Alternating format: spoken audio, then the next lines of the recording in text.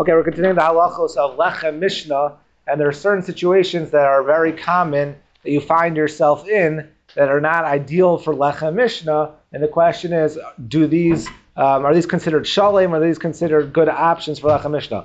For example, you open a box of matzah, and you're planning on using the matzah for Lechem Mishna, and every single piece of matzah in the box is broken in the corner, every single one. Okay, now one is completely shalem.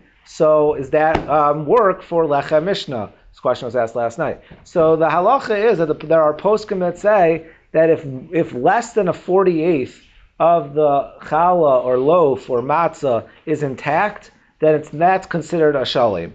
So when you have like a little crack at the edge of the matzah, that is not going to be a problem. Ideally, it should always be completely shalem if we can, but a little bit cracked to the end, and it's less than a 1/48th, that would be okay. If there's a burnt end of your challah, the Mishna Berurah says that is not a problem for Lechem Mishna, it's still a shalem, even though the Mishna Berurah says in Reish Ayin Daled Beis that challah that has a burnt spot, it's not completely charcoal. Once it's completely charcoal, that would not be challah anymore. But if it's just burnt on the side, that does not take away from it being considered a shalem. What happens if you have a piece of bread, your loaf of challah got cut in half, completely cut in half? So is there any way to make that into a shalem again? So the poskim say, based on the Shulchan Aruch, in regards to the halachos of brachos, of making a bracha on a shalem, that if you would put a toothpick or something similar inside of it to make it appear like a shalem, then that would be, obviously it's best to have a real shalem, have a full loaf. But if you don't have that option to make it appear like a full loaf by putting something in it that you can't tell when it's closed, like a toothpick, that would be helpful in terms of making it a shalem. What about if you have your one challah, and then you realize I don't have another matzah or another roll available besides for something in the freezer? You have your second challah roll in the freezer, you have your bagel in the freezer that you want to use for your Lechem Mishna.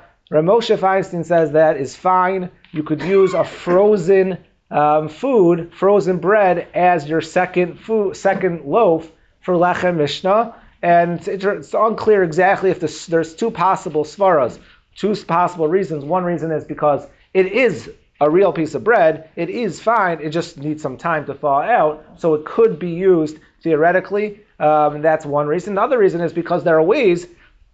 The example given is that you could put it into water and soak it, and then that would make it edible. It doesn't sound so delicious, doesn't even sound so appropriate for your Lechem Mishna, but it's possible to make it edible in its state.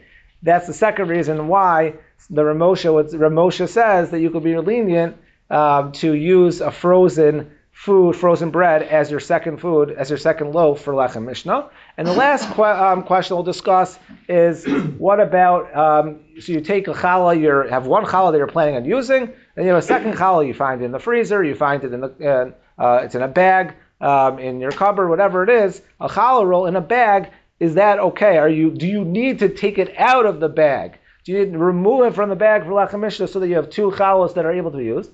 So I don't know if there's a perfect raya, but it's clear that the mashmos of the Shulchan Aruch is that you're holding the two loaves with your 10 fingers. It's very clear that you're supposed to be holding them with your fingers and holding them together. I don't know if that's a mafurish raya that you can't do that through a bag, but it would seem that the poskim do recommend removing it from the bag in order to actually hold the challahs themselves. It shouldn't be in tin foil. It shouldn't be in a bag. Best to hold all the two challah rolls together, even though it's frozen, and then after you make the bracha on it, then you can put it back into the bag.